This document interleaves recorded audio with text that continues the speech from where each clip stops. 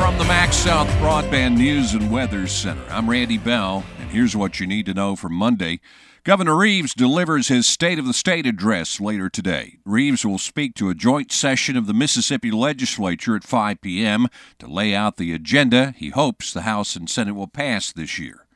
It happens all too often. A case of domestic violence has a tragic ending, and now a group which advocates for the victims wants those deaths reviewed by a special team of domestic violence experts. Dr. Laverne Jackson is the executive director of the Mississippi Coalition Against Domestic Violence. We're looking for opportunity to intervene preventatively to stop these tragedies from occurring. The coalition is trying to build support for House Bill 842, which would create the review team within the Office of the State Medical Examiner to look for gaps in services and other issues that may have played a role in the deaths of those domestic violence victims. Mississippi's flu rate continues to be flat at 5%. There's been no real change in the last 4 weeks in the overall statewide numbers, although the percentage of patients seeing their doctor with flu-like symptoms has dropped slightly in the 2 local public health districts. The 9-county district, which includes Attala and Holmes counties, still has by far the highest flu rate in Mississippi at just over 33%, down from about 34% the previous week. And the district, which includes Leake and Neshoba counties, has the second highest flu rate at 9%, but that's a decrease from almost 11% the week before.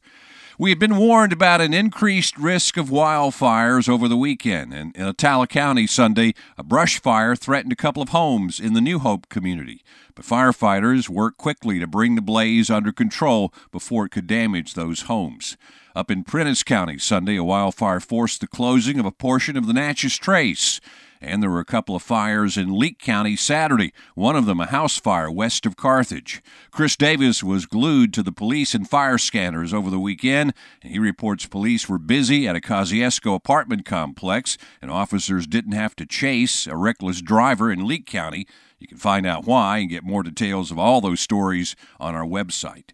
And in the state high school basketball tournament in Jackson today, McAdams takes on Byers in the boys 1A semifinals. They'll tip it off at 1:30 in the Mississippi Coliseum. Later this week, the Choctaw Central girls play Morton in the 4A semifinals, and the Choctaw Central boys take on Raymond. And in the 6A semifinals, the Neshoba Central girls play Hancock. All of those games coming up on Wednesday. The state championship games begin on Thursday. Find the latest news and weather online now at breezynews.com, kicks96news.com, and cruisin98news.com. From the MaxxSouth Broadband News and Weather Center, I'm Randy Bell.